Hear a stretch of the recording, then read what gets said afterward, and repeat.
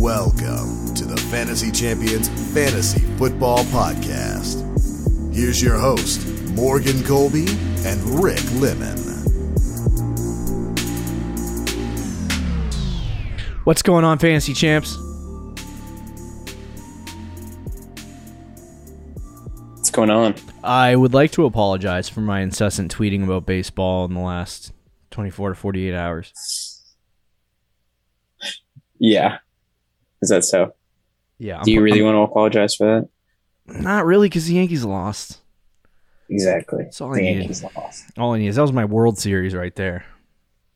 But anyway, welcome to Fantasy Champions Fantasy Football Podcast. My name is Morgan Colby. I got Rick Lemon with me, as always, and we're here to talk about football, more particularly fantasy football. Yes, sir. So, it should be an interesting episode. Last one of the week. And then next week, we jump into week 6 content. What is happening? It moves I have no idea. fast. I just don't know how to feel. I don't know how to feel anymore. Hopefully you enjoy it. I know, dude. It's going way too fast. That's what I'm saying. Yeah, Makes it's my kind head of hurt gross. a little bit. Anyway, so yeah, we got trade targets for week 5 coming at you. If you got some guys last week, that's great news. A.J. Brown didn't participate in a game, so if you still want to trade for A.J. Brown, feel free. But anyway, before we jump into our trade targets for week 5, check out our website, fantasychampions.com. Follow us on any social media platform, Instagram, TikTok, Twitter, Facebook. Just type the FF Champs in, the Fantasy Champions, you'll find us. If you're listening on Apple Podcasts, Spotify, Stitcher, or any other podcast platforms, please leave a review, share this podcast with your friends. If you're watching on YouTube, click the bell for notifications, subscribe, and then like and comment down below. I want to know how many of your leagues have switched to a Week 17 championship, because I'm in a league right now that it didn't switch. I noticed that today, and I was like, why? Huh. Why would you? I think most of them And I'm should not a have commissioner. switched. I just forgot to switch it. Now I got to ask. Oh. Don't really want to ask. Well, you don't at have this to point. ask, bro. You could just do it under the table. You just add a week. Add a Yeah. matchup. I could do that. What league is that? I can't remember. But anyway, let us know if you have a Week 17 championship this year, because that's the new Week 16, I guess. Don't do Week 18 championship. That would be very, very stupid. Very, very stupid. Yeah, that would be kind of dumb. Anyway, so let's talk about some trade targets for Week 5. What say you, Ricardo? You can do that. So let's start off the list with a man who really, I mean, the Patriots' whole team really hasn't been that good as a whole, offensively more specifically. But, and in PPR leagues, this shouldn't cost a lot realistically.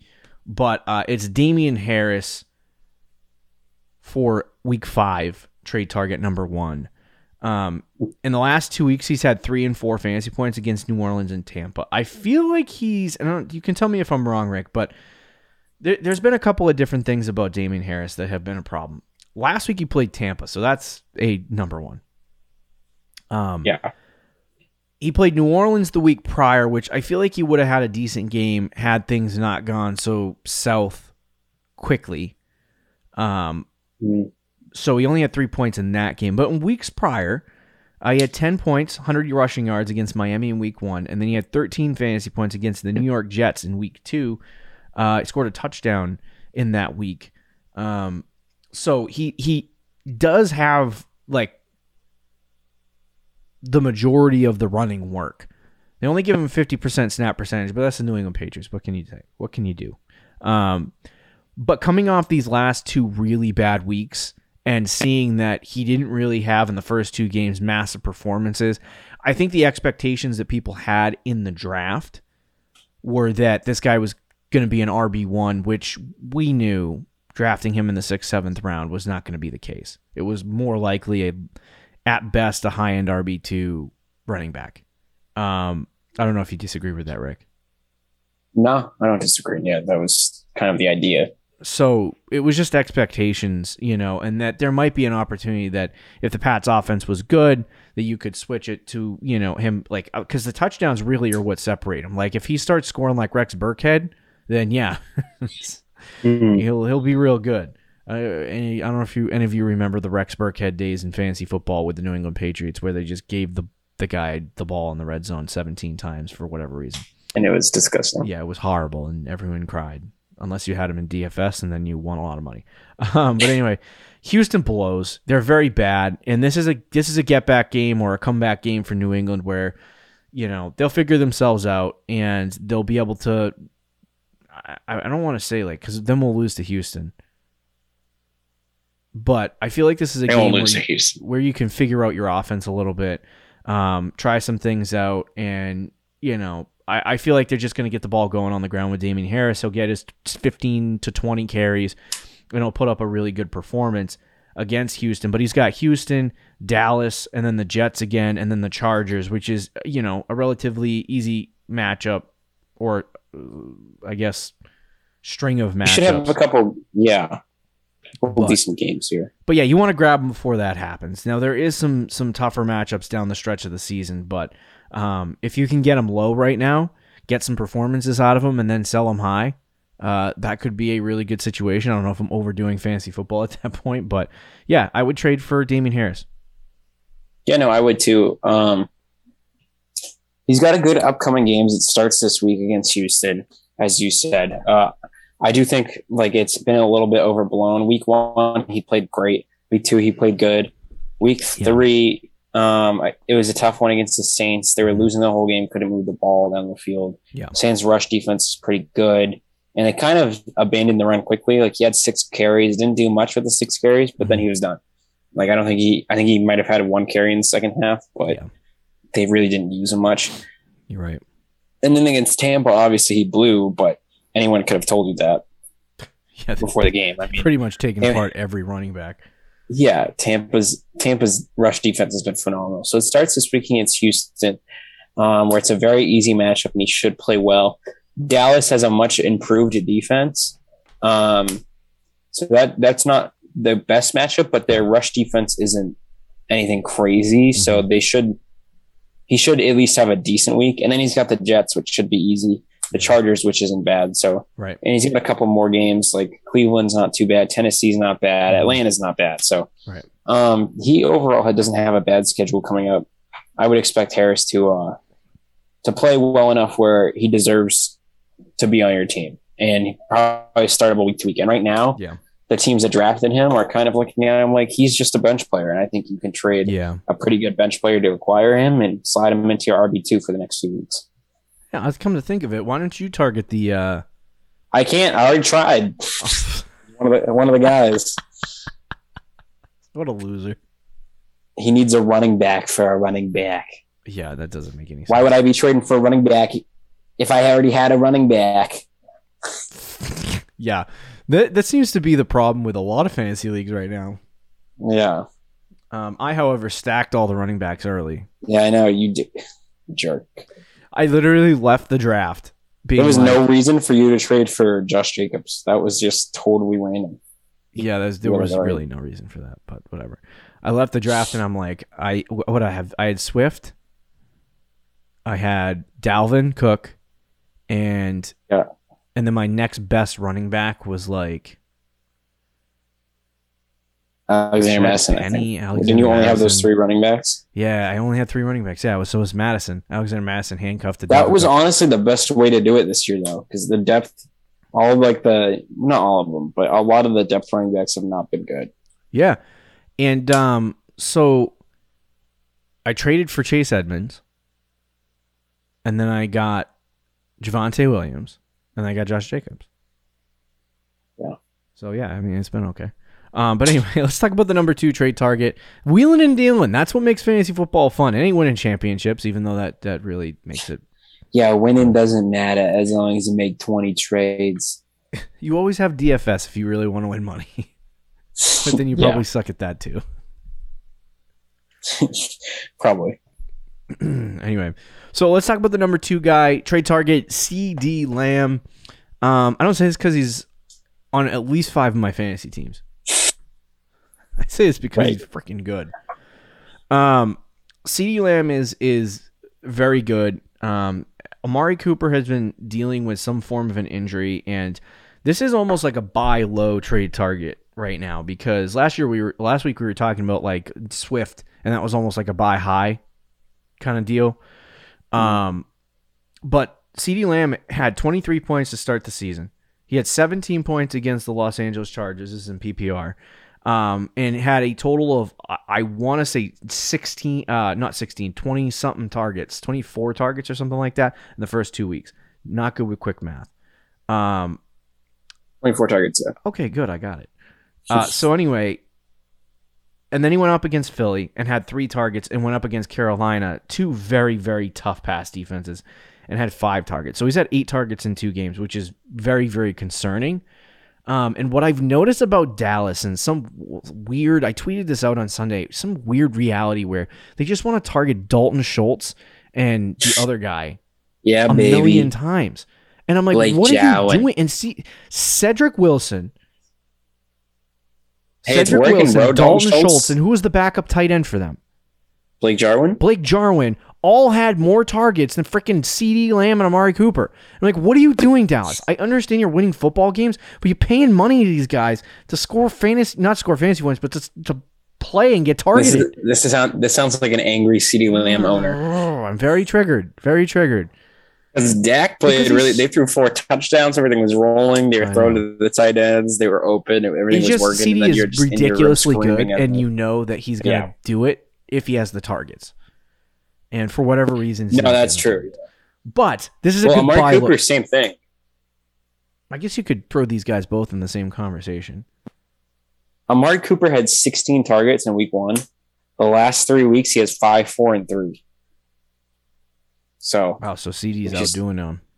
Yeah, which is disgusting. I mean, this week Cooper did have 69 yards and a touchdown, so he had 14 fantasy points, but he still only had 3. He did that on 3 targets. What I'm noticing this year, and maybe the difference is Dallas is winning.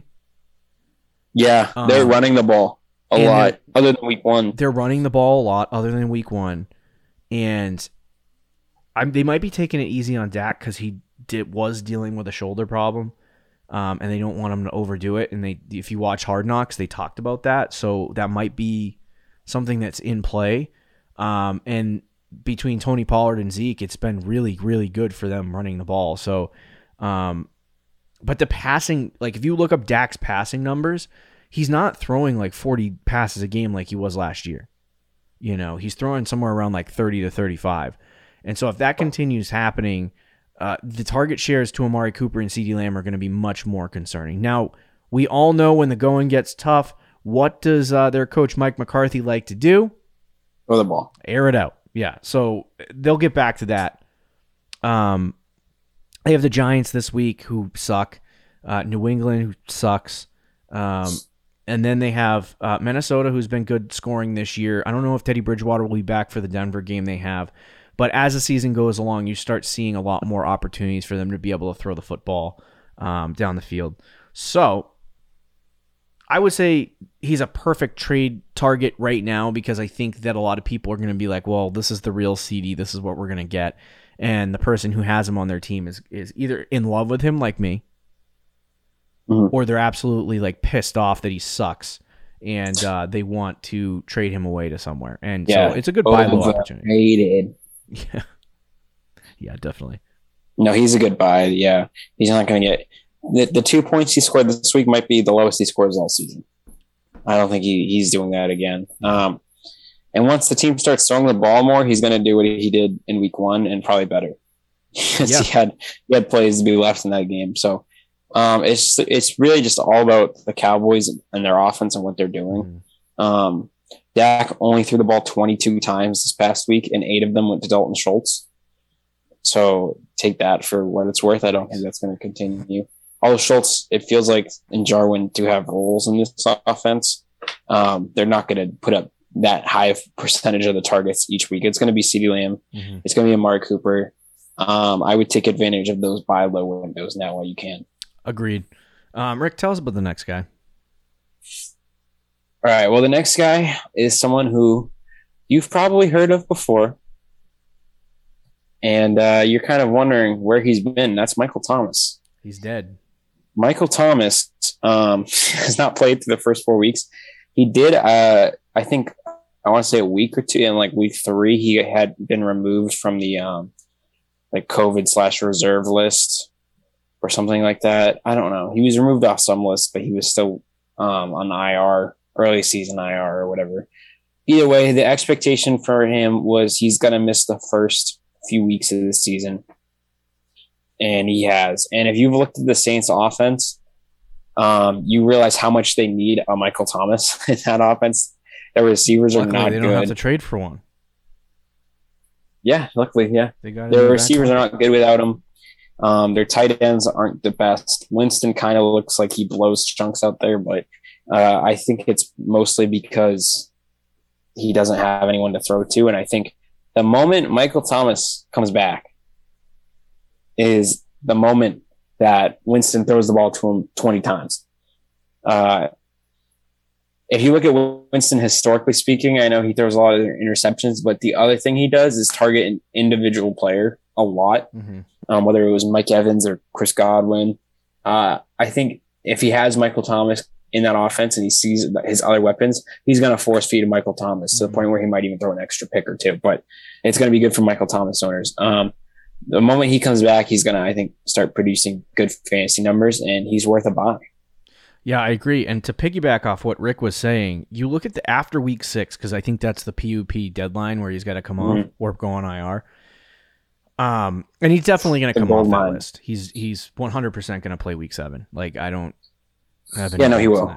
But anyway, it's Washington this week, and then they have a bye week. So technically speaking, you only got to suffer through 2 more weeks of pain.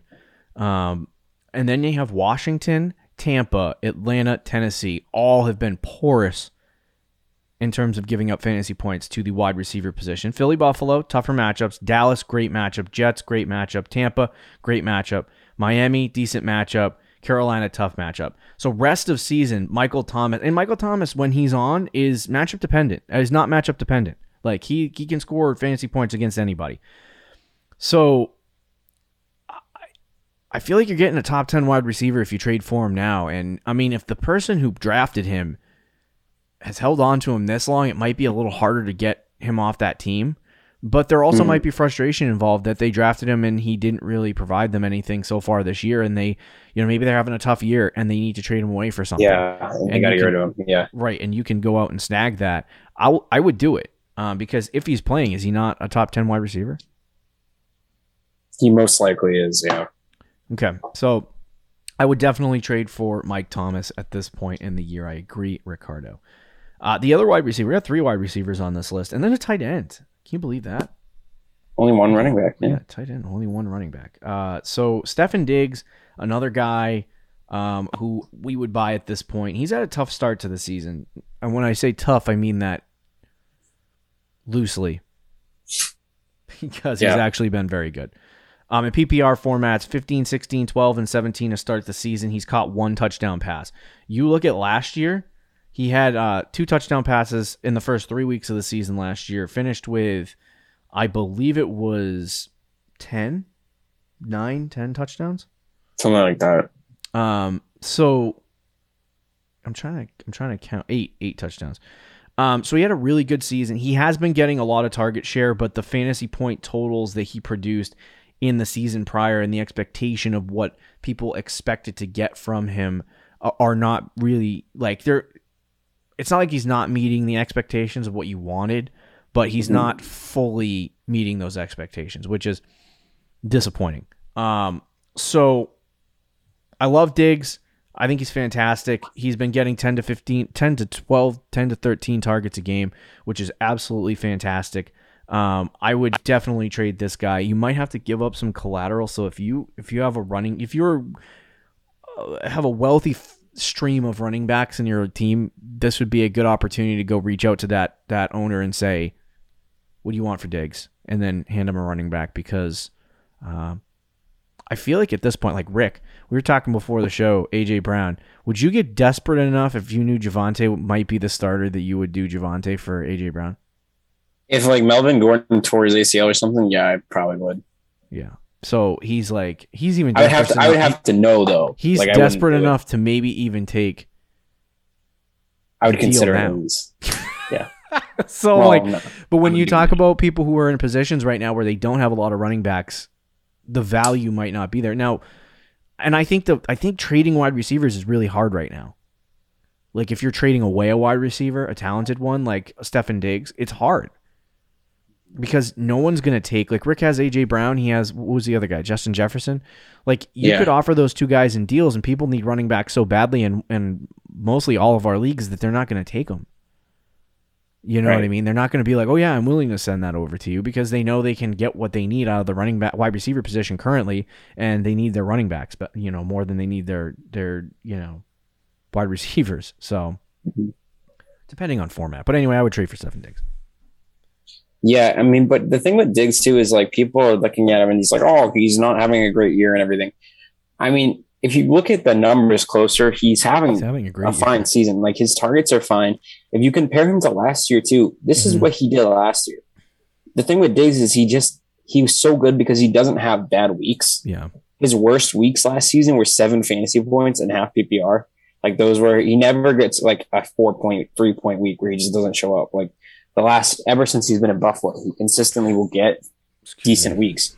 If he had a 25-point week last year in week 2 against Miami, which he hasn't had that game yet, but the games around there, he had 12, 14.5, 15.6, 13.6, 7.8, which was his bad game. He still had 11 targets in that game. 12.2, 16.3, 20.3. He had one. He had in the first 2. Or in the first 10 weeks of the season, first 10 games, he only had 2 games over 20. He just had some big games. And then after the bye week, he had 37-point week, a 24-point week, another 20-point week. And then again, more like 11 and 14-point week. So the thing with Diggs is he's just consistent. Like he gets you 12 to 15 points, and then he'll get an occasional 25-point week. That's what he's doing this year for the most part. I mean, 11, 14, 9.2, which would be considered one of his bad weeks, and then 14.9. He's due for another 25, 30-point week coming up here. And he's got Kansas City, Tennessee, Miami, Jacksonville, the Jets, the Colts to do it. I think it's possible. Yeah, 100%. Totally agree. The final guy we're going to talk about is TJ Hawkinson. And Hawk, I mean, hey, I don't know if you would disagree with this, Rick, but he's 100% a top 4 tight end. Yeah, probably. And with the way George Kittle has been playing, he might even be top 3. Well, I mean, maybe. And a lot of people are still holding on to the Kittle thing, but like Kittle's been. I know he had 11 targets this past week. He just caught 4 of them because of Trey Lance. Does that continue? Yeah, maybe it might. I don't know. But anyway, Hawk has had a decent season this year. He is the tight end 5 in fantasy football. He had weeks 1 and 2. He had really good performances. But the big thing that's been consistent for him is target share. He's had 30 targets in 4 games, averaging about 7 or 8 targets per game. And the only reason why he's averaging 7 targets at this point is because they played Baltimore and they literally couldn't get anything going. I was going to say, what happened in that Baltimore game? I think they almost won, too. They did, they should have won. That was the game where Justin Tucker hit the 66-yard field goal to win the game. Was that a low-scoring game? I can't remember. I think it was like 17 to 19 or something like that. But they just couldn't get Hawkinson involved. And I think the Detroit Lions offense is at its best when they're force-feeding TJ Hawkinson and they're force-feeding DeAndre Swift. They don't have anyone else. They literally do not have anyone else. Khalif Raymond ain't getting the job done.